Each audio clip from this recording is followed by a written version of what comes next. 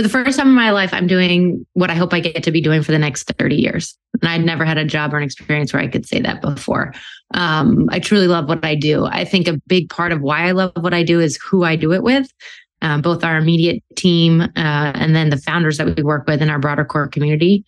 A common theme for me is that people are everything. And so working with people that you love and respect, it, to me, is the most motivating and inspiring thing. And then I will also say I truly love doing venture in Boston.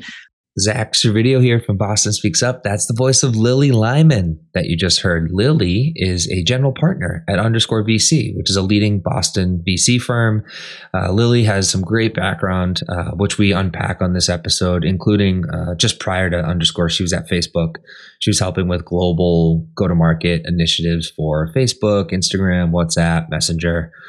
She's had experience on both coasts, dozens of countries around the world, just really a wealth of knowledge. At Underscore, she leads investments on the future of work, AI, machine learning, commerce, and a bunch more. So we'll get into that a bit too, and also her predictions for 2023.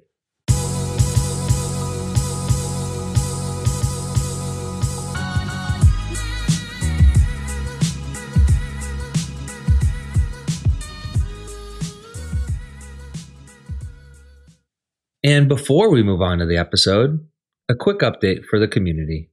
In 2023, we're expanding the Boston Speaks Up platform, adding to our distribution channels and offering more ways for local businesses to support and collaborate with Boston Speaks Up. There are immediate opportunities to sponsor the Boston Speaks Up podcast, where you can become a featured co-brand in our multi-platform distribution that spans social media, Boston Business Journal, Boston-O, and the Boston-O Beat newsletter, as well as new channels including the Value Creation Labs blog and newsletter. We encourage folks to contact us at team@valuecreationlabs.co to learn more and discuss the possibilities. Thanks. Now on to the episode. Zach Servideo here from Boston Speaks Up. I'm here with Lily Lyman of Underscore VC. Hi, Lily. Hi, Zach. Good to see you. It's good to see you too. We're here connected on Zoom, and I see some cool Underscore VC branding in the background there. For listeners, why don't you share with them, just to kind of ground them in your current role, a little bit about your role, a little bit about Underscore VC, types of businesses that you're investing in and supporting. Yeah, sure. Well, thanks so much for having me, and thanks for all you're doing for the Boston tech ecosystem. I think one of the things we need to do is tell our story, and you're an important piece of that. So thanks for all you do, and thanks for having me. My quick background, I'm a general partner at Underscore VC. We are an early stage firm based here in Boston. We invest primarily at the seed stage. So early in people's journey, we invest entirely in B2B software. We have a couple of verticals where we focus in the areas of future of work, vertical SaaS, Web3 infrastructure, and fintech. And most importantly, we are what we call a community-driven model to venture. And so the founding hypothesis of the firm was really inspired by open source software, which is centered around how do you get people working together collaboratively on projects to build outsized value, if you will. And so we took that principle and applied it to company building and venture. And so everything we do, we engage this large network of experts who are entrepreneurs, they're founders, they're domain experts, and they help us find great companies, select great companies, and most importantly, build great companies. So we try to help founders bring access to the right people at the right time through our community, through our broader core community. And we're based here in Boston. We're very bullish on what's going on here, but we do invest globally beyond just the Boston ecosystem. Nice. That's a helpful overview.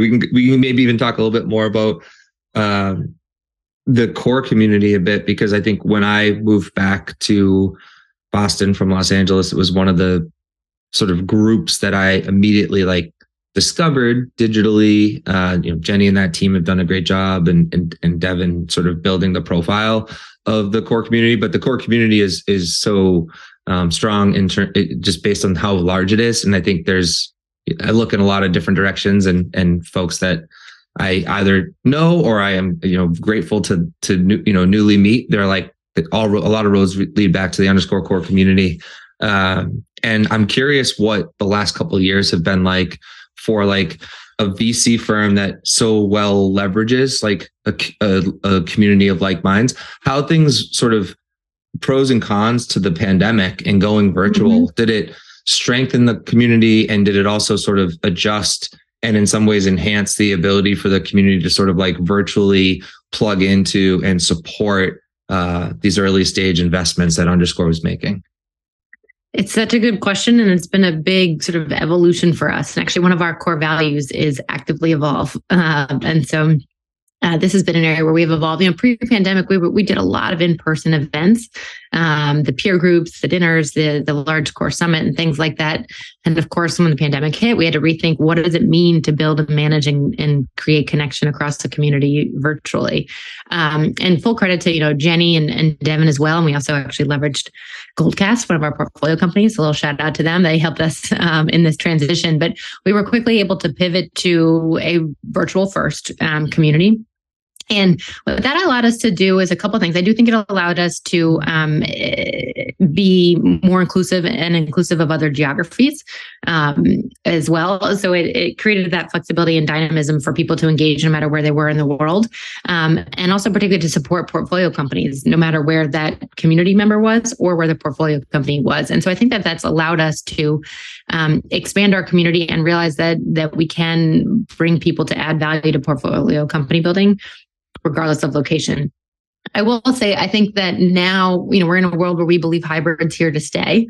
And so from a community management perspective, that's become a part of our foundational strategy, which is how can we keep some elements virtual? Because I do think it's inclusive and it allows us to reach other people all over the world. We have some great folks in different parts of the US, so some folks internationally, who both want to connect with each other and connect with portfolio companies.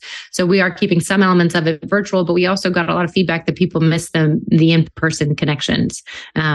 And what we heard, which was interesting coming out of the pandemic, is that people were really looking for meaningful connections. It wasn't necessarily about volume and being at a conference with 800 people, which is, I think, what we had at our last core summit, but it was around sort of more intimate, more meaningful connectivity.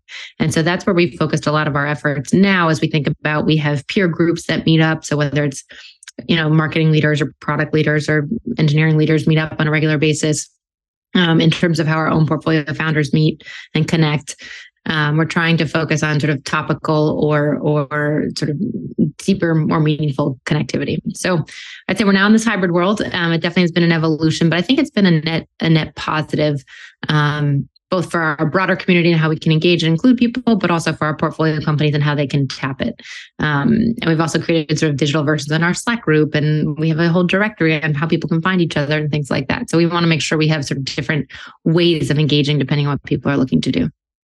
Yeah, well said. And I'm particularly impressed with the Slack group and how well organized it is and how active it is. I'm as a member of the Slack group, and sort of, I don't turn my notifications off. Like, I appreciate kind of getting a sense of like what kind of jobs and positions are being filled in one thread, and what kind of questions founders are asking in terms of what are some best practice tips in the current climate for raising money right now?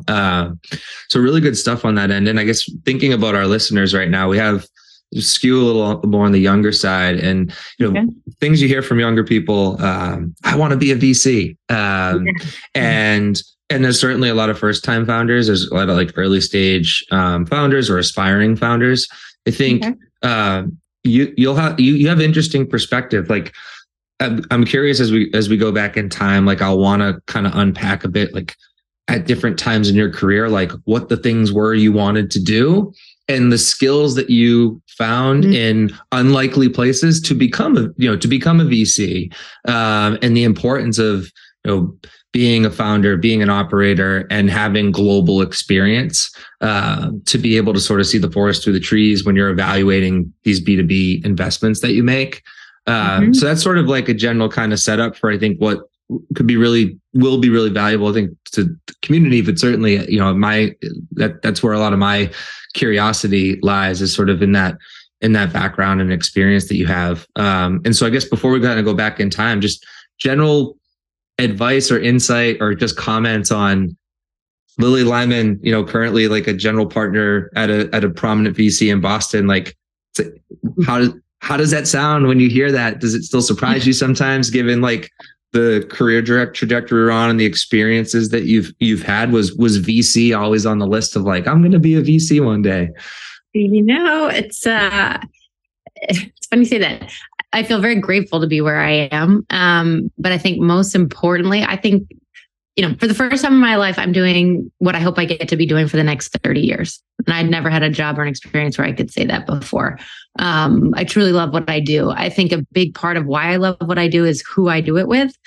Both our immediate team and then the founders that we work with in our broader core community. A common theme for me is that people are everything. And so working with people that you love and respect, to me is the most motivating and inspiring thing. And then I will also say I truly love doing venture in Boston. Specifically. And I think that, and I wasn't sure about that. I grew up in New York City. I spent many years out on the West Coast, and then moved back here over 5 years ago. And I was a little hesitant of what the Boston tech ecosystem was going to be, to be honest. And we can talk more about that. I was afraid it was going to be very old, very white, male, and very healthcare. And there's parts of that are true. But actually it's way more interesting, dynamic, diverse than I expected. And the other piece that was unexpected to me was how collaborative it is. When I arrived, there were several people, folks like Sarah Hodges and Pam Allsworth and some others who just really opened their arms to me and welcomed me and helped me meet the right people, and David Beisel too at NextView. And there's a lot of folks. So one of the reasons why I like doing venture in Boston is because, sometimes we compete on deals and stuff, but I actually think there's more collaboration and there's a little bit of an underdog spirit. And so I think people want Boston to be successful. And so there's sort of a collaborative piece to that. So I'm a deeply competitive person. We could talk about that and why.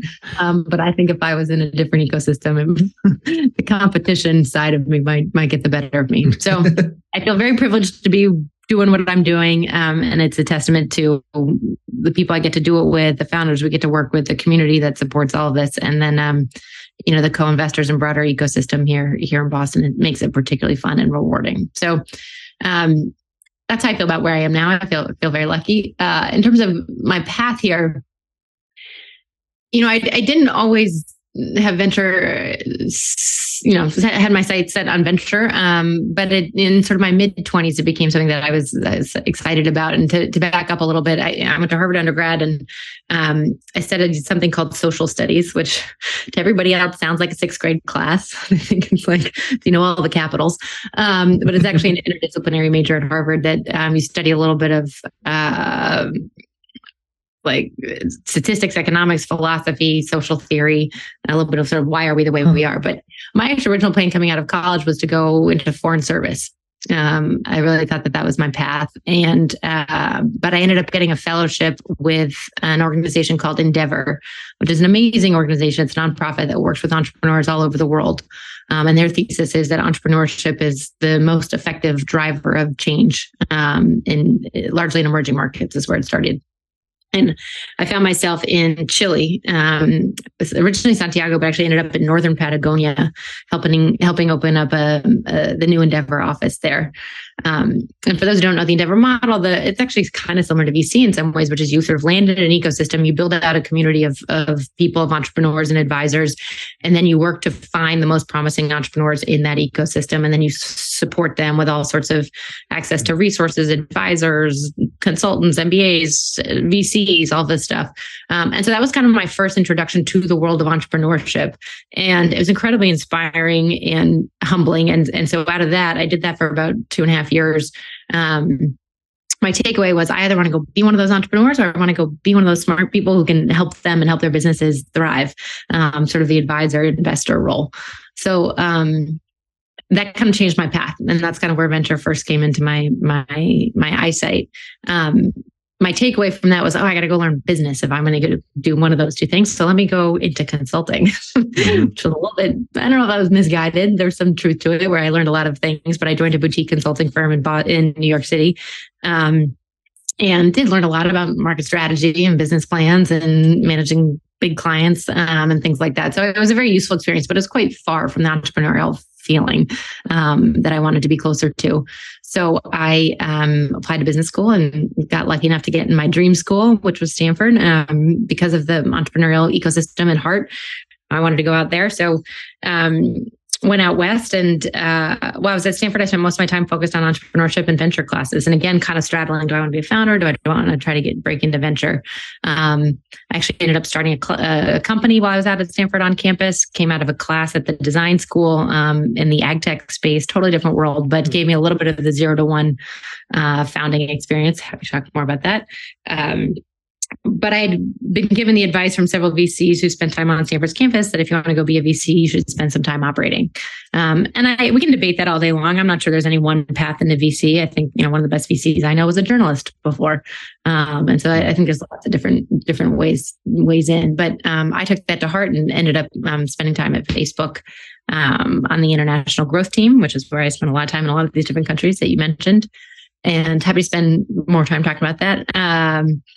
But while I was there, I started doing some angel investing. And so for those listening, I do think sort of finding a way to insert yourself in the startup ecosystem, whether it's volunteering at places like Mass Challenge or Techstars or trying to do a little bit of angel investing, I think that could be very helpful. And I got lucky enough to get involved with Yard Ventures, which is Harvard's alumni venture fund, and started meeting founders and reviewing decks and just kind of fell in love with it. So, that's sort of what got me to think about, hey, maybe I should be doing this all the time.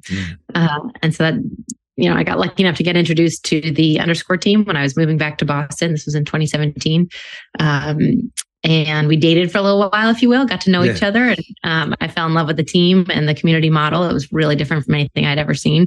And jumped in at the end of 2017. So that was a very long answer to your question. That was a great answer. And it's my path. I've always had the ability, but certainly hosting Boston Speaks Up, I think, has enhanced my ability to compartmentalize and track like a really tight, succinct thread like you just had. A few highlights for me. I'm stoked to hear you say that you're finally doing something that you're going to be doing for the next 30 years. Like it's rare this day and age. There's a lot of career kind of pivots and maneuvers that just in general people are making, like generationally speaking, like to sort of get up and find that sort of like that right happiness quotient, sort of professionally, personally. So that's super cool. I feel similar. I don't know how long the dating and the courtship was, Underscore and yourself, but I think in general, like it's almost like a full term pregnancy, 9-10 months.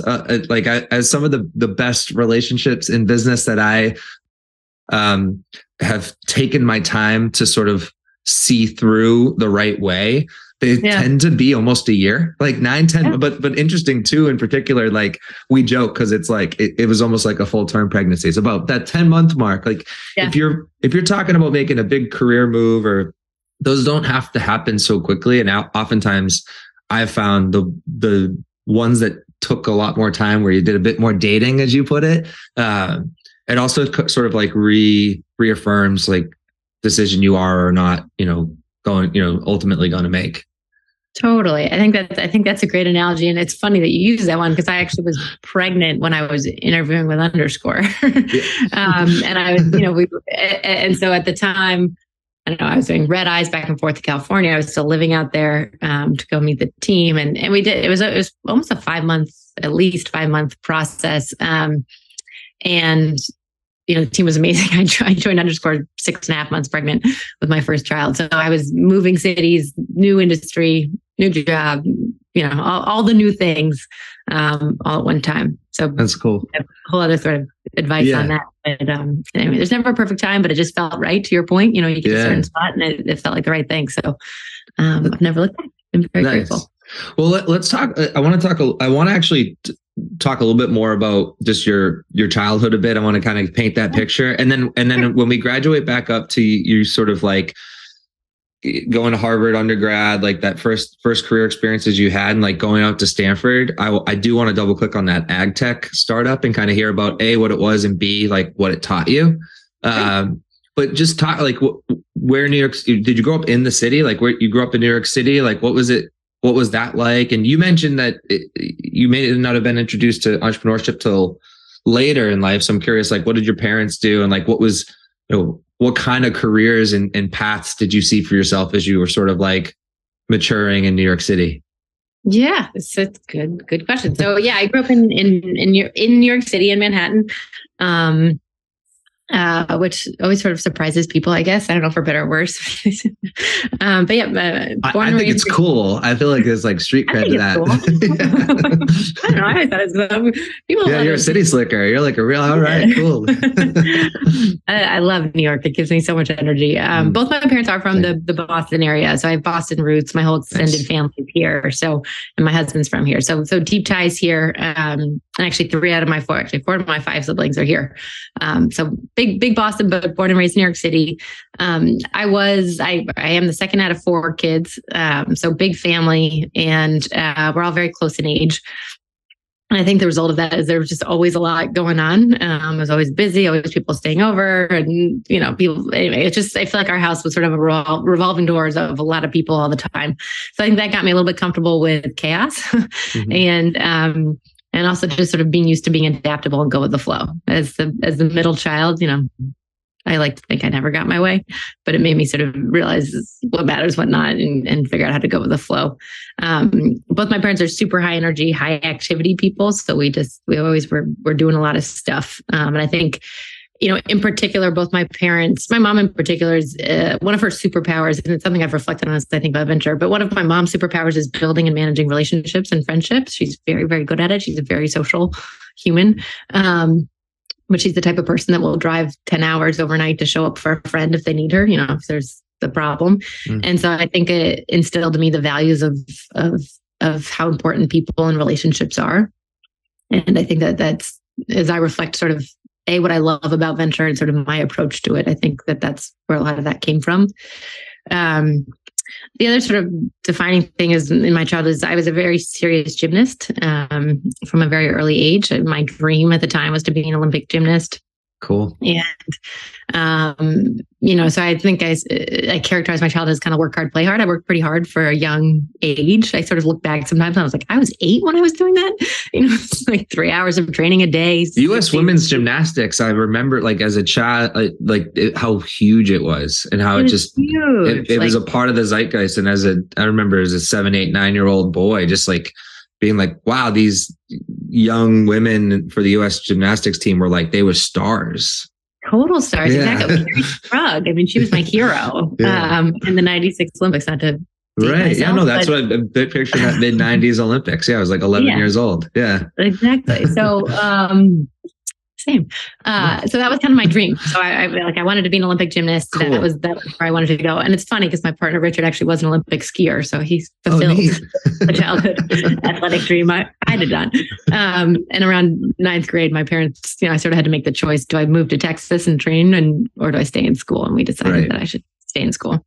But anyway, so that was a little bit of my orientation. It was pretty sports oriented and people oriented. Yeah. And so in terms of careers, it's so silly, but the first career I remember wanting was to be an astronaut. And it's because I wanted to have no gravity so that I could be better at gymnastics. Oh, wow. That's the one. Oh, that's cool. Like embarrassing. And astronaut, very aspirational, but very specifically, you were just looking to gain gymnast edge.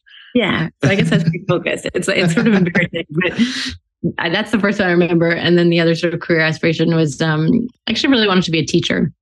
And I think there's same parts of me that love that. And, we're lucky enough at our firm to spend a lot of time at some of the innovation hubs and campuses here in Boston, at Harvard and MIT and Northeastern and Babson and all the wonderful places, BU. And so, I really love teaching. I love being around that learning environment. Think myself as a lifelong learner. So maybe someday. Question on that. It was saying it's an interesting career path to choose, because it does have financial implications on your life. But it's one that is an interesting one that if you make the right, good decisions over time, your VC career over the next 30 years, you could start to become like an adjunct professor somewhere or get involved in. There's a lot of really unique, modern, complementary education sort of solutions propping up at different, levels. And it's, the entrepreneur in residence has become like a flagship thing at most schools and adjunct professors. Like I've done quite a bit of teaching at Endicott College, it's like in my community here in Beverly, and I can efficiently go and give back and work with kids. And it's sort of, there's a lot of, I'm eager to see how the next 10, 15 years unfold, and in part because it sounds like we are the same age. Our kids will all be coming of age and thinking of whatever college may be, sort of 10, 15 years from now. And there's, I think, having some level of natural interest in this realm. I think for folks like us, I think that we may or may not participate in. I think it's also just going to make us sharper in terms of like what is available to our children, and like what does education really look like. And I'm just curious, like, let's just go off on that. If you want to build off that tangent with me a little bit, like, yeah. what do you envision, 15 years from now, and how do or don't you see opportunities for yourself to still be Lily Lyman, the VC, and Lily Lyman, the parent, but also potentially like the sort of part-time, like modern educator? It's a cool question. I don't know what it'll look like 15 years from now, but I think, my hope, I look at my partner, Michael, who is an entrepreneur residence or an executive in residence at Harvard, and it's built something pretty cool with my other teammate, Sua, in the Rock Center called VC Pathways, which is all about how do you sort of blow up the black box of venture, kind of like one of the things we're trying to do now, particularly for young people who are thinking about it as a career. And he's sort of co-innovating with the Rock Center and HBS to do that and build that. So, I think my hope is that down the road, and, I support on certain things, and our whole team gets involved on campus. We're pretty involved with Harvard iLab anyway, and MIT Sandbox, and the team over there who's incredible. So I'm already feeling some of the intersections and the opportunity to get to think about education, and particularly entrepreneurship, education, and venture.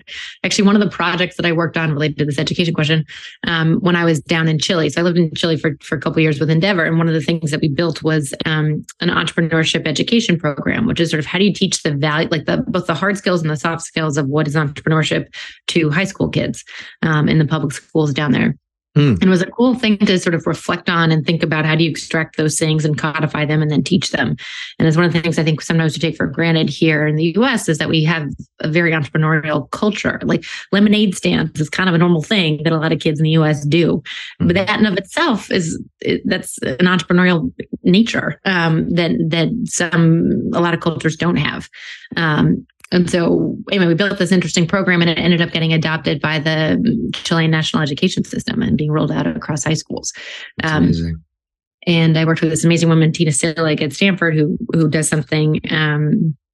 She has a whole program on sort of entrepreneurship education. So I think it's something that I've been interested in for 17 years and hope to continue to find ways for it to be, an intersection in what I do. And part of the reason, one of the things I love about Underscore is we have a whole program called Startup Secrets, which my incredible teammate Claire Crowther runs. And it's essentially sort of creating content largely from our founders or members of our core community who are experts in certain things, whether it's pricing and packaging or your go-to-market strategy or hiring your first marketer or some of the basic business building things that we see come up a lot. And so, I look at sort of as founders are building their companies, there's so many things that you shouldn't have to reinvent the wheel on.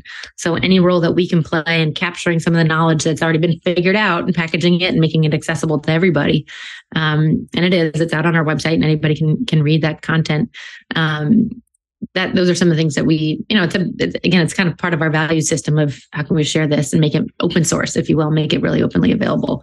So that's a piece of the Underscore strategy that I gravitated with naturally as well. That's cool. The program that you did in Chile is really neat. A lot of my interest is in sort of like youth development, like middle school and high school. And like one of my cousins have been supporting him in growing his Future Fortune Builders initiative, where he's actually gone to like New York City public schools. He's gone to some public schools around the US, but actually more so in South America and Africa. Like the country of Jamaica has embraced him and made the Future Fortune Builders program it's a financial literacy sort of just multi-day, but one week or weekend sort of let's teach kids about credit and interest rates and compound interest and sort of like just like simple like 100, 200 level like savings tips for young people to like create like wealth, opportunities for themselves, like as they, get out into the world. So I think a lot of education initiatives that are sort of like that's very complementary to sort of like the standard kind of education that kids get. So it seems that there's an opportunity for, you know, these disparate kind of programs in Boston to kind of find a community that kind of stitches them together. And so that's one of my sort of, I guess, an intention of mine is to go back 84 episodes and cherry pick some of these like programs like Future Fortune Builders and Tech for Hood and all these little, you know, out here in Lawrence and there, and find a way that maybe there's like this layer of connectivity that maybe a community like the core community can sort of catalyze a bit and give and almost be a bit of a platform for bringing to other, you know, communities in the Commonwealth and maybe beyond, just to kind of help our youth get all the types of support in those like fringe cases that they would otherwise be looked at these days, where it's like, oh no, yeah, we're not going to cover financial education in high school. Really? That's wild. Like, and the numbers on that are really wild. So that's just a particular area where it's like, I think there's some like low hanging fruit, especially for, you know, for public schools to just kind of partner with the private sector. Totally. I think it's so powerful. And I think equipping people with this type of skill set, I think particularly if you look at some of the rates of lack of enrollment in college and higher enrollment in vocational schools, I think some of these tangible skills that you'll use no matter what you do in life, but particularly if you're interested in entrepreneurship, the sooner that we can introduce them to kids in a way that's palatable to them, the better off they will be set. It's one of the things that I love about the Northeastern model. I think the co-op model is so cool. And brilliant. And we've worked with a lot of great co-ops at Underscore, and just they're incredible, incredibly smart, talented, kind, wonderful humans, and just, you know, graduate with so much more experience and presence and vision on what they want to do. So anyway, I think to the extent that you can create those opportunities, and if you have ideas on how to bring some of these resources together and curate them and cross-pollinate, you know, there's a lot of great stuff out there. Hack Diversity is incredible work. Resilient Coders. Resilient Coders is incredible. Certain one around one called Girls Who Invest. Anyway, there's a lot of cool things out there, and to the extent that we can cross-pollinate and get leverage across that collaboration through a community approach, if you will, I think there's huge potential there. So that would be awesome. For sure. Let's talk a little bit about graduating high school and like what was on the horizon for you, like ultimately decision to go, like you get into Harvard. I feel like the decision is almost made. It's like, okay, I'm going to Harvard, but going to Harvard and like what you wanted to study there. Cause I'm kind of curious, like I do want to like unpack the Endeavor path you were on and like some of the experiences that afforded you, but that obviously began with the decision you made as a, you know, young adult, you know, choosing where to go to school and what to study. Yeah. So when I was graduating high school, I actually did something a little bit unconventional at the time, which was I decided to take a year off. How European of you. I know, right? You took a gap year. I know. I didn't even know what that was until I studied abroad junior year of college. And I'm like, I totally could see this benefiting me, gaining perspective before I make a decision that is setting me on a path for the rest of my life. That was where I landed. And I kind of forget where I first got the idea, because it was pretty unusual at the time for America. I know the British do it a lot. But I decided to defer Harvard a year in order to do that. And actually, I was going to play lacrosse in college and ended up doing that. But that decision sidetracked that plane a little bit. My coach was not that excited that I wanted to do that, but I wanted to do it. So ended up living abroad in New Zealand, and I worked in DC for a while, and I worked in Europe. Actually worked on the Athens Olympics as a volunteer. Anyway, I just did all sorts of cool international things during that year. And I think it changed my path in a couple ways in terms of my international interest and just sort of recognizing what a big wide world there is out there, and how can you build things that can impact it. And so I think that informed sort of how I ended up at Endeavor, to your point, sort of before I even went to college. I think it helped me appreciate college and all the people I was meeting there, the incredible content and the things that I was learning and things I had access to. So again, I think I've always been sort of a work hard, play hard. I think I worked harder in college because I took that year and was able to sort of get perspective on what is the value of being there. so that set me on that path to study social studies, which again sounds like a silly name, but it's actually a fascinating major, where you get to sort of think about the intersection of all these different things. And I think that's kind of a theme for me personally, is I'm multidisciplinary, if you will, and particularly curious about why humans are the way they are, and sort of why systems are the way they are, why societies are the way they are. And I think my thesis sort of started coming into Harvard and then out of Endeavor and out of my consulting days was that I do believe that entrepreneurship is the best way to drive change in the world. I'd say I'm impact oriented in that way, which is, and I think it's these, the technology, like technological innovation and what founders can do with that to change the way industries work, and in the process, build big companies that employ people and help pretty well. So I think it's a multi-pronged approach, but to me, that's how you really drive change, is sort of by applying these technologies to change the way things get done. So I think that started for me coming out of high school and sort of continued on for my journey from there in terms of my why. Why do I think this matters? And I think venture is an important piece of that puzzle, which is sort of part of my why of why I think it's a worthwhile way to spend your time in life. Yeah, that's cool. I too agree with entrepreneurship being sort of the channel through which we can create the most change at a pace that in some markets it's particularly needed, like climate tech, which is why I love that we're the state that is home to the biggest climate tech incubator in the country with Greentown Labs. So talk a bit about graduating from Harvard and what kind of job prospects there were, and like what the pathways, what were those pathway options for you? Yeah. I was fortunate in that, while I was in college, I had spent time, I worked at the Council on Foreign Relations. I lived in Mexico City working for a microfinance bank. I had sort of stuck on this international development thread, if you will. I wrote my thesis on the Israeli-Palestinian conflict and spent some time in Israel and Palestine. So while I was in college, I never studied abroad. Actually, at Harvard, it wasn't a big thing to study abroad at the time. And it was interesting. Harvard had very little about entrepreneurship when I was on campus. It's amazing to see how much has changed. And I guess in my head, I'm younger than I am, so it's been a while. But it's just been amazing to see the change on campus in terms of how much time, attention, groups, resources, the iLab, the new engineering school. I mean, none of that stuff was there when I was there. But so when I was graduating, I knew I wanted to spend time abroad. Princeton had this program called Princeton Latin America. So I applied to it. I was actually the first non-Princeton person to get the fellowship. It's a scholarship program, basically. Cool. And then I got placed with Endeavor, and it was sort of, it was one of my choices, and I got matched with it. And I arrived in Santiago expecting to live there. And my boss at the time said, "Hey, we're opening up a new office in Patagonia. Do you want to go?" And I was there for an adventure anyway. I'm a big believer in sort of pushing yourself outside your comfort zone. That's something that I think my dad always instilled in me. One time he literally sort of drew a little bullseye and said, "This is your comfort zone. This is outside your comfort zone. Get outside it. Get outside. And here's the value of getting outside of it." So I have that vision in my head. That's cool. I'm gonna try. I'm gonna use that one. Yeah, it's stuck with me. I think it's been 30 years. Simple and effective. Simple and effective. But I'm a believer of like, what? Why not go outside your comfort zone? You learn something. Anyway, so I moved down to Northern Patagonia, and I was one of the only Americans there. Barely spoke Spanish, but figured it out. How'd your Spanish get by the end of it? Did it make some improvements?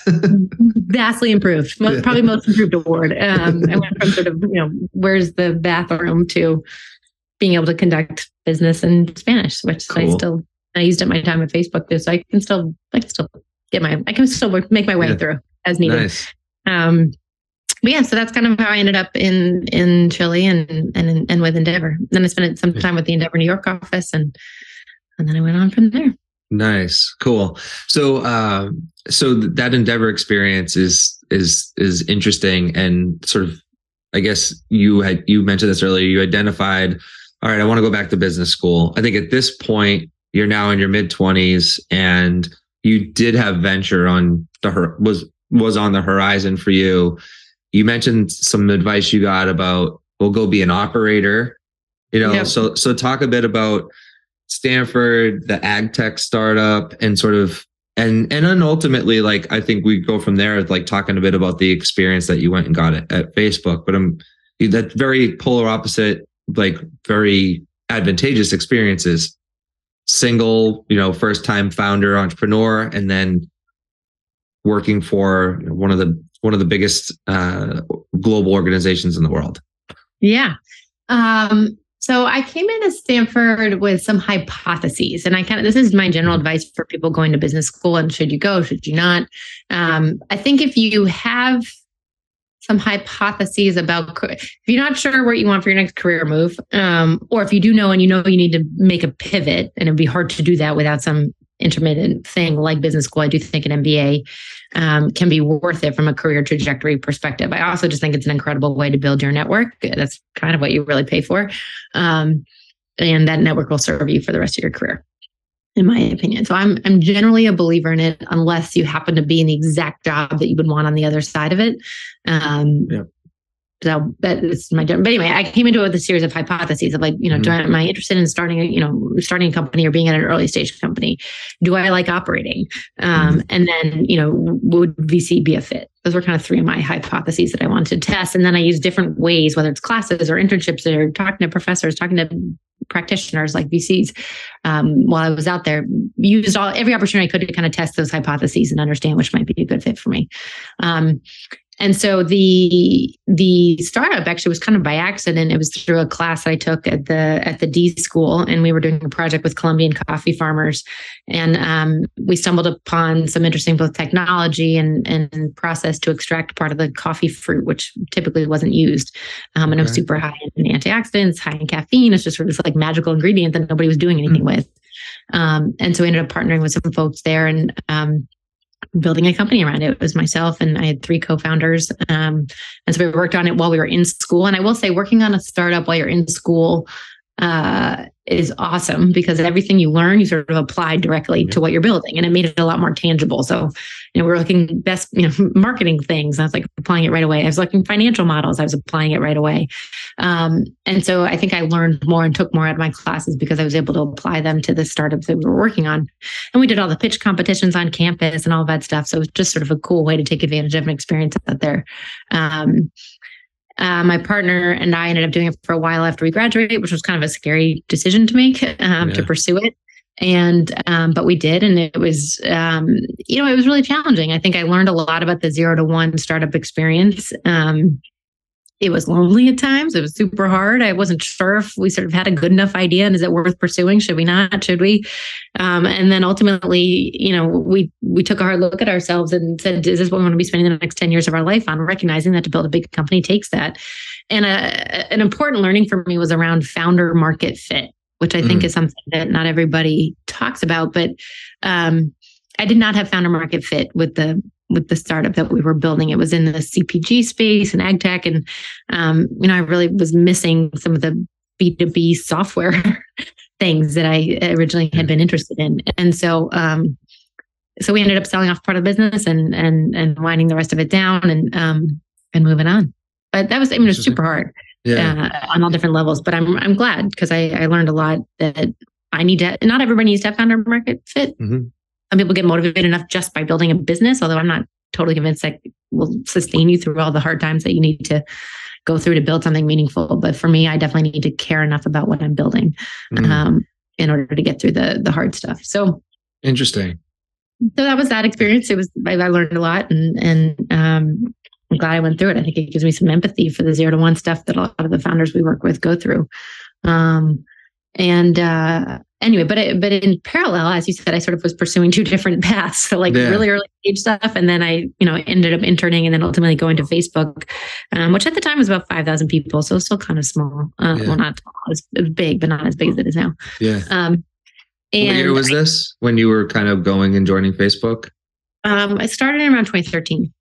Okay. Yeah. That's on the early side. And was part of the rationale that you had an interest, but you wanted more experience, sort of like products, and did you go into Facebook with sort of like a focus on like a B2B role at Facebook? And was it like, did you seek out and get excited about the type of role and the experience that role would give you? So I got lucky. So the short answer is yes. I think, I ended up on a team that was working on the emerging market and international growth for the company. And so I was technically part of the growth org. And what we were working on specifically was how do we adopt Facebook's products for either low connectivity environments or essentially emerging market environments. And we ended up working on a project that would spend a lot of time working with mobile operators and telecoms and setting up big deals with them to launch these huge projects. I could go into depth, but essentially around how do you get people access to the internet was the project that we were working on. Mm-hmm. So it ended up kind of being like a B2B enterprise go-to-market motion, which entering Facebook, you don't necessarily think is the core part of the strategy, but the group that we were working on, that's essentially what we were doing. Yeah. And the thing that was motivating is that, I think the broader mission, Facebook was at an interesting point in its growth, which is like, if you think about long-term growth for Facebook, it had hit a point where ultimately their growth curve was going to be capped by how many people have access to the internet, which is kind of an interesting growth limiter. That's a pretty big problem. And so we were spending time thinking about, okay, well, what are the things that inhibit people having access to the internet, and what is Facebook well positioned to do about it? Mm-hmm. And there's sort of a blend of infrastructure, of the cost of data, which in some places was really expensive, and then also like education and sort of awareness of why do I need the internet? What can it do for me? And Facebook has such a strong brand, and WhatsApp as well, that it was a helpful way to pull people into using the internet. So that's what we work on. That's interesting. It's almost like a startup within Facebook to solve this problem. As someone who was working in an interesting capacity with Facebook in 2013, 2014, I totally get like the B2B kind of growth pockets that existed to help Facebook grow. So for example, like I was out in LA, we moved out like 2012 into 2013. By 2014, I was working with the Annenberg Foundation. Oh, yeah. And are you familiar with like explore.org? Yeah. Biggest live nature cam network in the world. It's part of the philanthropic initiatives of the Annenberg Foundation. And what was interesting is probably a bit after your team was kind of focusing on that, like Facebook was also like looking at the market, looking at YouTube, looking at this whole over-the-top video movement that is like, so like now you're seeing the rebundling of connected TV in 2022, right? Yeah. And you're seeing shows that were, dominant YouTube shows be critical channels and free ad-supported TV lineups on Hulu and the Roku channel and Vizio Watch Free. So at the time, Facebook was like, well, one of the things we need to do to increase engagement and set ourselves for the future is be a video platform. But how do we condition folks that this is a video platform, and how do we introduce like quality video content in people's feeds? And so I don't know if you like there was a really lucrative B2B media partner program going on for at least like 18 months for like going live certain number of times a day, a month. I remember annualized over a year, and explore.org was one of the biggest partners. Yeah, I mean, it's probably, enough times passed for me to say like, it was almost like $100,000 a month for like, and it was just feeding the organization. It was a nonprofit to go and create all these extra cams and do more polar bear cams here and more hummingbird cams there, or whatever. But it was really interesting that it was simply for turning the switch on Facebook Live and letting those quality cameras rip. It was just, that was a big B2B strategy. It was just finding these media partners to just go live. And I feel like that was a linchpin to a lot of the growth that Facebook experienced in the back half of the 2010s, really. Yeah, that's exactly right. That is so funny. What a small connection. Yeah. It is, I mean, the amount of stuff going on at that company, but I remember that. And the video stuff was a big part of our conversations with mobile operators and telcos. And what's interesting is actually sort of by accident, a lot of what we ended up doing is these operators would pull us in as their partner to help them think about their digital transformation, which I didn't know what that was beforehand, but then I learned all about it because we sort of became an integral part of their strategy around how do they communicate with their customers and their customer experience management. How do they think about data and managing their own data systems and then integrating it with people and things like that in order to do other types of projects. So a lot of the stuff that I now end up investing in from a vertical SaaS digital transformation perspective, I think I got my initial reps on what are those challenges? What are the opportunities, at least in the telecom space? But it ends up applying, I think, to a lot of big sort of older industries that are trying to catalyze their transformation. That's where I got a lot of the sort of reps on that side of things. Yeah, that makes a ton of sense. I want to talk now a bit about sort of the migration from Facebook to eventually and ultimately to Underscore and some of what you're up to today. One thing that you mentioned in the pre-podcast questionnaire that will eventually come up with this episode is sort of your biggest challenge to date. I don't know if it's a millennial thing, as it sounds like we're like the same exact age, but so many of my successful millennial friends all like we keep each other honest, my brain trust and I, about imposter syndrome, and just like still this day, like I'm just curious, can you talk about it a bit, like how you have faced it and how it for me, it's kind of omnipresent. Like it just, and you mentioned, your dad drew that circle and he said, this is comfort, this out here is being uncomfortable. And I think as someone like you that has embraced things and gone, and I'll put myself in situations I'm unfamiliar with, and I'll have a level of humility and confidence and try to get that right to approach it. Cause I understand like some naivete is okay if you go in things with the right mindset. But then you start to find success and you start to have this like imposter syndrome sort of mindset, which I think at times can be embraced in the silver lining being like, you're not too overconfident, but also can be a bit of an inhibitor for maybe a path that you're on, that maybe you're just seeing things differently and freshly. So that's me riffing a little bit on imposter syndrome. It's something that is on it comes into my world a lot. It's something I discuss with my brain trust a lot. Like, how do you deal with it? Yeah. I think it's been an evolution throughout my career, I guess. It's interesting. It's funny. I think, there's been different sort of moments that have helped me overcome pieces of it at different times. So maybe I'll speak to those a little bit, but I think it's easy just to, maybe it is a millennial thing. I don't know.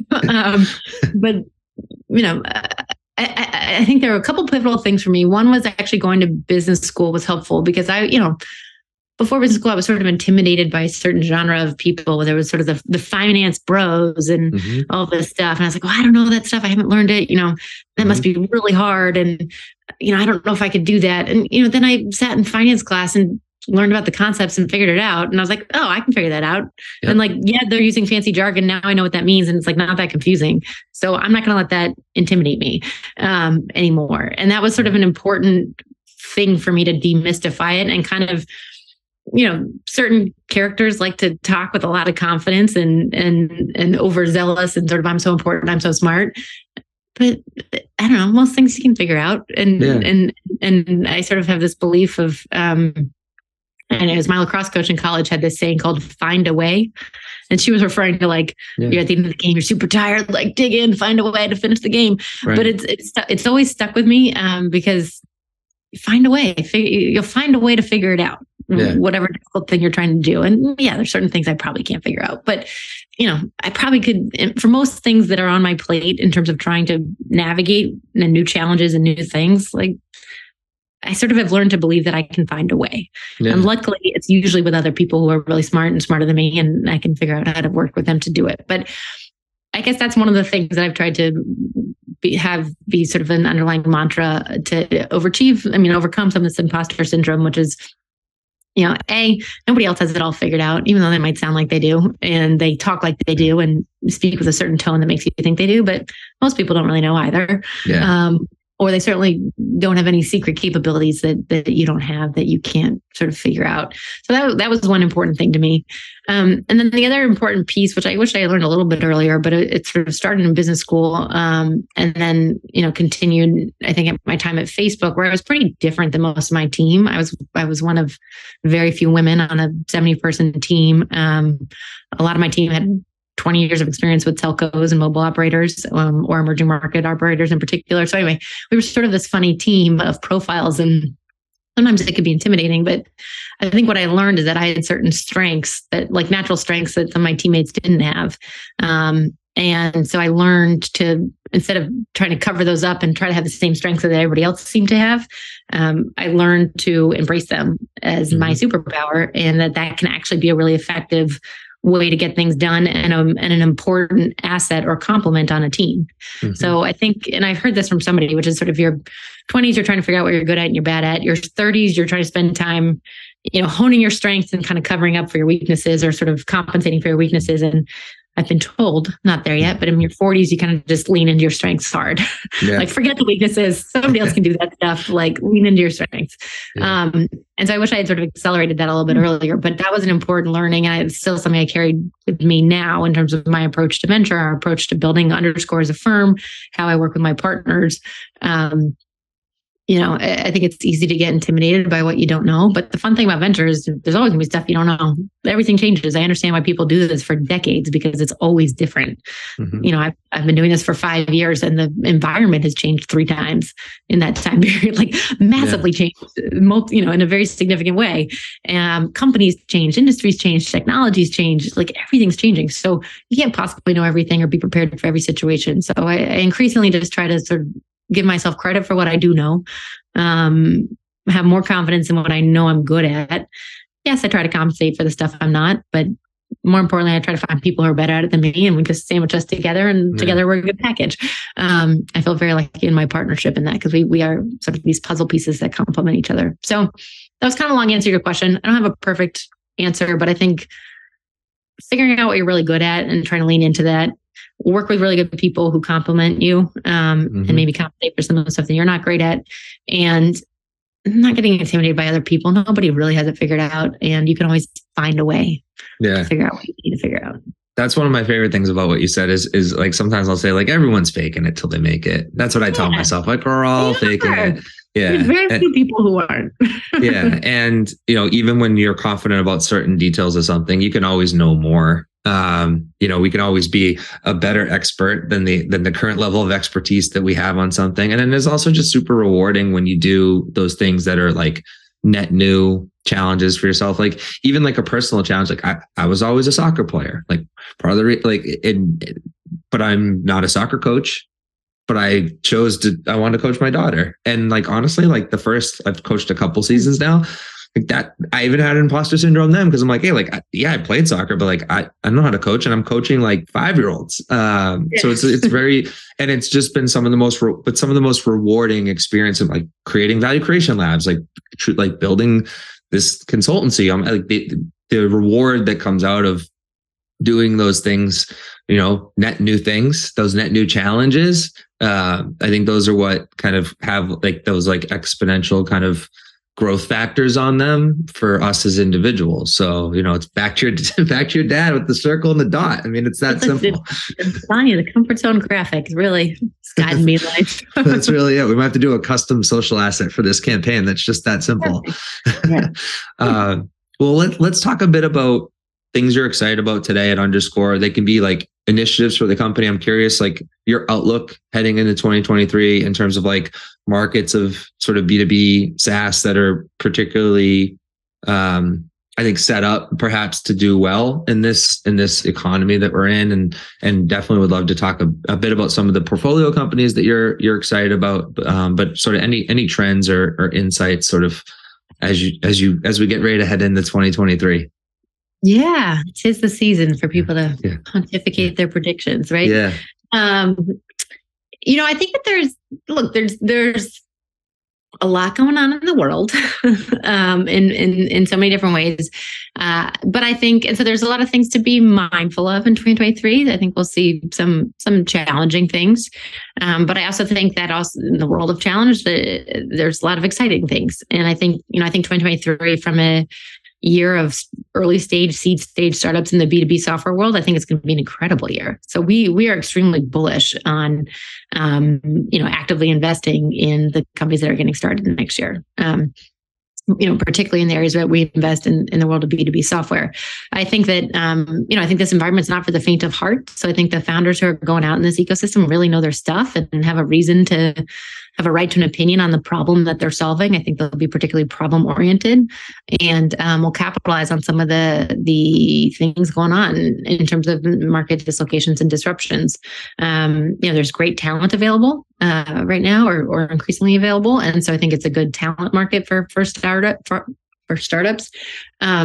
I think there's a whole wealth of opportunity that's being unlocked. I mean, there's so much talk about GPT-3 and what's going on in the world of generative AI, but I think that next year we'll see a lot of companies figure out, particularly vertical SaaS companies, figure out the role, the role that machine learning should play in their fundamental software systems and across their tech stack.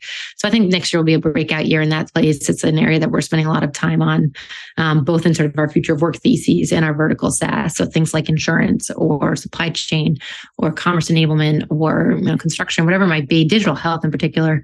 I think we're just going to see a lot of rapid advancements in how and where machine learning gets applied and what are the implications for how that changes how work gets done. So that's an investment theme that we're excited about. Can I comment on that? But just before so I think that's very interesting insight. And there's sort of an analogy that comes to mind of sort of the time we're in and sort of the end of the 2000s. And sort of like coming up, like I think it's, I think you referenced PitchBook too in the questionnaire, but I think it might be PitchBook, but there's some that data around the amount of successful startups that were born in like 2007, 8, 9 and thrived in the 2010s. I think we're in a similar period, like companies that provide like really important like business utility certainly in the next year, there's going to be a lot of winners. And actually like history would suggest there will be more winners than the average. Than like the sort of like annual average. So I think that's sort of interesting. And the machine learning makes sense also from the standpoint of companies need to be careful what they're investing in. They will invest in tools, technologies that can more efficiently deliver return, right? And I think a lot of machine learning based tools are sort of making elements of business more efficient.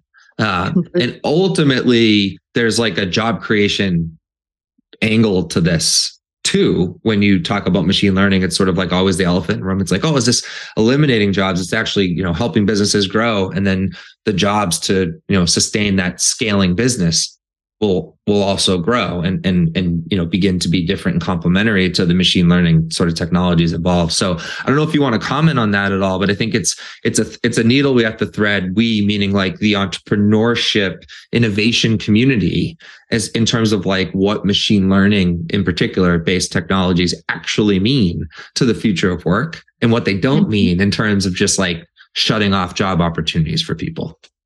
Totally. I think that's well said. And I think that's, I think there is a misperception by some around sort of what it can mean. I think of it as around, not to be generic, but using the word augmentation. So, things that should be automated.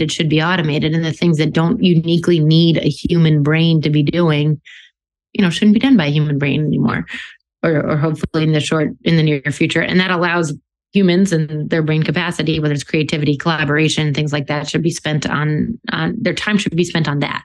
At least in the knowledge worker, context. I think there's a lot that we can talk about in different types of work. So I don't think it should be blanketed. That said, I also think that, another theme that we spend time on is thinking about the deskless workforce. So much software has been built for those of us who sit behind a computer all day. But 80% of the world's population does not sit behind a computer all the time, and they're on the go doing whatever it is that they're doing. And so I think there's also tons of room for innovation to have those jobs be enhanced and improved through software. And some of that might be mobile first software. So I think thematically that's another area. My partner Rich spends a lot of time in the Web3 infrastructure space. I think that's going to be interesting next year, which I think will still be difficult. But I actually think some of the core pieces of that ecosystem are still yet to be built. So I think we'll see some fundamental things be built, and not just. I think being able to weed through the noise of everything that we saw in 2021, 2022 in that space. We're excited for going back to kind of the picks and shovels, if you will. And then my partner, Chris, spends a lot of time in the world of fintech infrastructure. And I think we're excited about a lot of the stuff going on there as well. So overall, look, we think next year's going to be a great time for seed stage investing. Those, I gave a view on some of the themes that we're particularly excited about. I think the ecosystem will be challenging in certain ways as well. I do think, until interest rates drop, and I think we'll still face some challenges, particularly with later stage investing. I think the IPO markets will stay closed for a couple of years. I think the result of that is we'll see more private M&A transactions as a potential outcomes for these later stage companies, whether it's private on private or private equity focused. Is where I think we'll see more of that activity, particularly in the second half of 2023.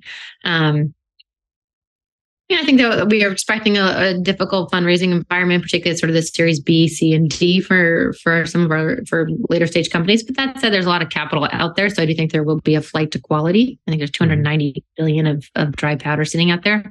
So I think the companies that are really focused on business fundamentals and efficient growth and smart cash management and things like that, and who are solving real problems and have figured out how to do it scalably and repeatedly, I think they will be able to raise. So I think we'll kind of see a blend of some crazy raises, still wild valuations for those companies that have sort of really knocked it out of the park on all of those, building real fundamental businesses. And then I think we'll probably see some flat rounds, probably some down rounds, which isn't necessarily a bad thing. I think this is a correction that probably needed to happen. And ultimately, I think my hope is that 2023 is the first year of kind of a new normal, if you will, kind of 2019 normal, but the new version of it. And I think that hopefully can be stabilizing on certain things as well. Yeah, grounded in a bit more reality. And I think like Web3 is sort of like a microcosm for that like grander macroeconomic reality of the world will hopefully experience in positive ways in 2023. But the picks and shovels analogy definitely, I think, sits well with me, and it makes a lot of sense in terms of like where Web3 in particular is going, just in general, like sort of kind of bleeding edge technologies that are just utility focused and like now problems and now efficiencies are going to thrive, which always will. But I think there has been a bit of there's been a number of companies on futures, greater, longer term futures that have raised that have maybe, that needed a correction, as you put it. And I like the term deskless workforce. And I'm going to start borrowing that. I like that a lot because I think it's a really appropriate way to talk about like the majority of people that aren't behind a desk. And I do a future of work column at Built-in. And this is that immediately clicks on a lot of levels for me that we can go over on another day. So I got to give credit to Emergence Capital now. I've collaborated with their team over there on some of their thesis work. But anyway, it's an important theme that I don't think gets enough attention. Yeah, I think it needs more. I might even write about it. So, and who are you giving the shout out for coming up with that? For the folks over at Emergence Capital. Emergence. Okay, cool. Nice. Do they have some material on that to consume? They have a blog post. They've done some good data. They've done some good research on it. So I can send it to you as a follow-up if you'd like. Yeah, I'd love to read that. Thank you. Yeah. Cool. And then you mentioned earlier Goldcast, right? Which is I think a company you're invested in and also utilized to bring to activate the core community virtually. But just any other companies that you want to sort of speak to that you're particularly bullish on right now, or just have some interesting happenings kind of heading into the new year?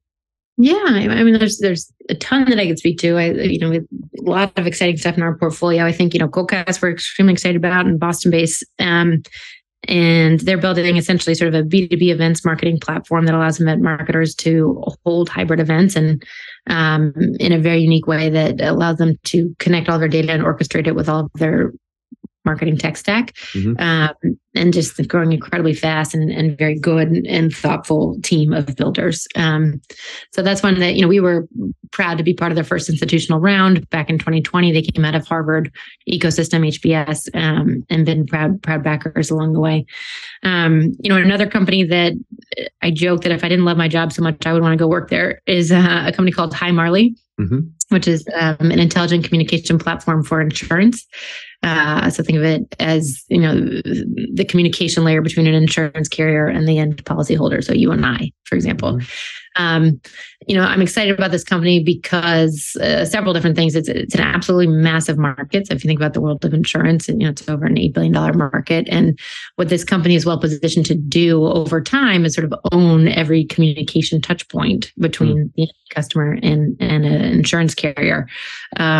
They've started with two-way texting for claims adjustments. A tree falls on your car, you're able to text with your carrier to resolve it, and allows carriers to resolve it much faster. So it's just an absolutely massive market opportunity. They're doing incredibly well, capturing some of the top carriers in the country, and Boston-based. So their headquarters is here. Most of their team is here. They're very bullish on building in Boston. I think it's kind of a cool example of Boston has a whole bunch of industries that have been born here in many ways, like insurance and a lot of financial services.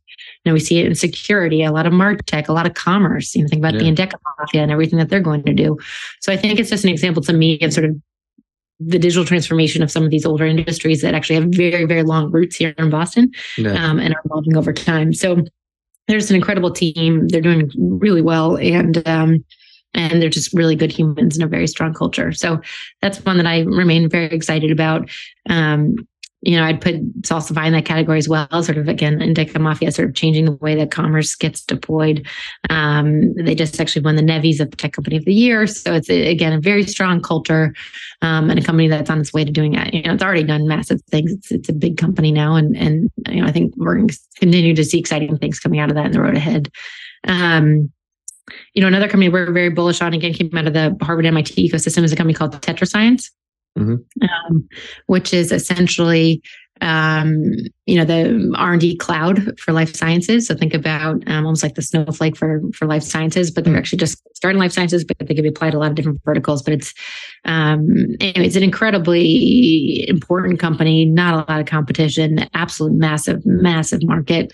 They're growing extremely fast. And, the CEO there is just kind of one of a kind entrepreneur. He's not afraid to take the hill. He's a great manager, great visionary. And, he's just, sometimes you talk about founders who just want to hold on to their superpower cape. They're superheroes and you're holding on to their cape flying behind them. Yeah. You just draft right off them. Yeah. I'm just like, you keep doing what you're doing. Yeah. But they're doing awesome things and continue to grow and hire, and even in this environment. But I think they've signed some incredibly impressive customers. And so anyway, so those are some of the later stage ones, a bunch of early stage ones that we're really excited about as well. Happy to spend more time on those if that's useful. Some are hiring. So I know that there's a lot of people thinking about their next opportunity. Check out our website for _portfolio hiring. We have all the job postings there. But there's some companies that are doing really very big things, whether it's in digital health, hybrid infrastructure, a company called Darby. There's one called Herald, which is building the API infrastructure for small commercial insurance. And it's just, again, great humans building big things in big markets. That's where we spend our time and what we get excited about. So that's great. You're hitting on and reminding me of the theme of a couple of the analyst reports. We've only done a couple last couple of years, and certainly would like to find the reason, get the right group of sort of folks together to put resources toward more. But this idea of technologies hiding in plain sight that are born out of Boston, that are having that are driving global industry. And as an example, in the robotics in general, big industry here, in part because of machine learning, and sort of we started looking at that sector. We kind of double clicked into micro-location robotics and some of the biggest advances that exist today, like companies like Humatics that are out of Boston, that are providing more advanced technologies for the New York City, subway system and subway systems around the world to, again, augment and support humans and give more efficient, rapid data, accurate data and insights for humans to make decisions to manage transit systems, right? That global trend is being driven by companies out of Boston. And you go in digital health, you go in cybersecurity. In cybersecurity, we did a report on it. It kind of has an interesting sort of Boston cybersecurity market. Also has strong connections to Israel, which you can't ignore either, which are interesting. But you have these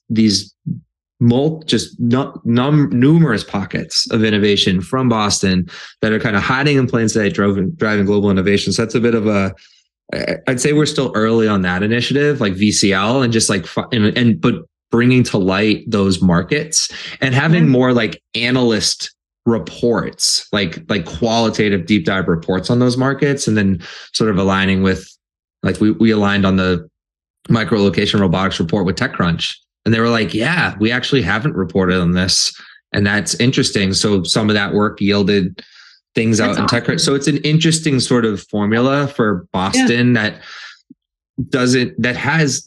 punches I'd say below its weight in terms of media attention relative to like VC dollars and entrepreneurs like doing great things.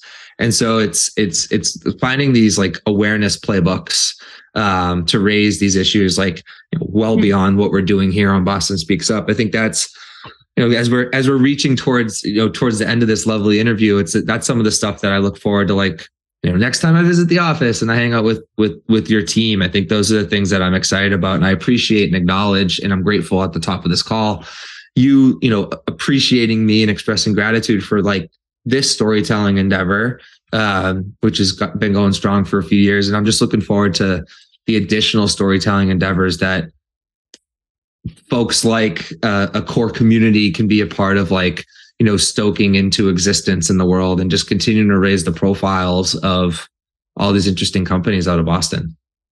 Oh, well, I'm very excited for any and all of those initiatives. It's very needed. I love to hear that you're already doing some of those. And as I said, I think of a voice for, I forget the word you used, sort of the something in plain sight, technology in plain sight. Hiding in plain sight. Hiding in plain sight. Yeah. Yeah. I think that's very true. And I think the role that you're playing in trying to help make it in more plain sight, less hidden, is very needed. There's a lot of really smart people, really innovative technology happening in a 6-mile radius. Yeah. And that's pretty unique. I don't think there's anywhere else in the world quite like it, from that concentration of people in tech. So I think part of it is sharing that with the world. Anyway, I'm excited. Totally. Why we like doing what we're doing, where we're doing it. Absolutely. And you're already in alignment with like a bunch of the hiding in plain sight. Like I call it the hiding in plain sight committee, like Ari Glantz at New England Venture Capital Association, where you're, board director. I've sat down with him, and then Jesse Bardo at Silicon Valley Bank. Like that, it's something that there's really good, strong alignment across the board there. So yeah, looking forward to like seeing what more we can do as time goes on. As we sort of reach the crescendo here, we got to do, this is something that my podcast coordinator came up with that has been popular for Boston Speaks Up over the past year, but it's just sort of like a challenge that you have for listeners, sort of, and which is what good timing, because it's about to be New Year's resolution time. Yeah. So I love that you're asking this question. I'm curious, whatever, you should sort of compile them all. Maybe that should be your end of year challenge for New Year's resolution. Good idea. Yeah. Mine would be a simple one, which is make sure, I'm a believer in carving out time for old friends. And I think, human connection and relationships. And as I started with this call, people is everything to me. People first, people matter the most. And so there's family, but I think in particular, friends are very, very important. And it's easy when you're got a lot going on in life. As we shared, I've got 3 kids under 5. We're running a venture firm. There's macroeconomic meltdown. There's plenty of reasons why I should be spending my time doing other things versus calling my oldest and dearest friends. But I have found that particularly over the last 3 years, those are the things that keep me sane and happy and humble, and just a reminder of how valuable those connections can be. So carving out time for it, no matter what's going on in your life, I highly recommend it from my mental health and appreciation perspective. So mine would be make time for old friends. I love it. Make time for old friends. I'll tell you one of my favorite ones to date that I know you'll appreciate based on that answer. And then I got to ask you one follow-up question, but be more present with people. And it's one that Deirdre Sartorelli, she used to run the Engel Center for Entrepreneurship at Endicott College, and she since retired actually after I interviewed her. I love it because I think about it all the time. I think about it when I'm with my wife and my daughter, and like the importance of like, I'm holding up my phone to you that you can see right now, like not being on my phone, being present. I've become the phone bowl guy when we get together with friends, and actually we have some common connections to Winthrop. Like we were in Winthrop hanging out with friends for a buddy's birthday party a couple weekends ago, and I noticed 4 or 5 people on their phones, and I got the bowl out. I was like, phones in the bowl. It's Saturday night. Like, does anyone have anything important you need your phone for? Otherwise, like, put it in this bowl. But being present with people, I think I love it. Is huge. And to your point about just people and human first, it's like we can't. And Deirdre, just like she was very eloquent about it, but just she had seen over time a lessening presence from the people she was corresponding with, who had, because we're so connected digitally. And I think that to me is, it's similar, and it's like go connect with your old friends and then give them your attention, like be present with them. Don't be multitasking, right? Exactly. Yeah. And then I guess my follow-up question to you is, how do you do it? You have 3 kids under 5. You must have a great partnership with your husband going, like, but yeah, just, how is that? I mean, it's total chaos, but it's really fun. Yeah. It's, I've been getting asked this question a lot. So really, well, because you impressively, you pull it off quite well, but it's 3 kids under 5 is particularly, it's a massive responsibility. And so, yeah, just any tips and tricks or best practices from your own, partnership with your husband on how you manage it and sort of, cover for each other and just make it all work. Yeah, I think, I don't have any golden answers. I think, one is I'm very lucky. I do have an amazing partner, my husband, who's also in tech. He's a product leader at a digital health startup. So, we're empathetic to each other, I think, but also it's not stressful. But he's an amazing partner, and we try to remember that we're on the same team. If the kids are being a big pain, it's, remember where you got to lock arms and be on the same team. Yeah. So that's very helpful. I also believe the whole saying of like, it takes a village. I really do think it takes a village. And so again, it goes back to the community model. Mm-hmm. We're very lucky to have lots of family in the area, and amazing support. So that there's no way I'd be able to do this without that. Even just last week, my brother lives nearby. He's 30 years old and a single guy. And my husband and I had like a travel snafu. We both had work travel, and my brother had to take my kids to drop off, and he's I've never been to a preschool drop off before. Right. But there's a lot of rules with it. There's a lot of rules. I'm like, you got to put the shoes here, and then you got to do this. And like, and he was just amazing and stepped in. I literally texted him at 11 p.m. and like, oh my God, it's raining and I can't do this. Can you help? Anyway, so it takes a village. So get your village is a big thing. And then I think the third thing I think about is just self-forgiveness. If I've learned anything in parenting, it's I'm going to get some stuff right. I'm going to get some stuff wrong. I'm trying my best. And, everybody who has kids older than mine says, be present and enjoy it.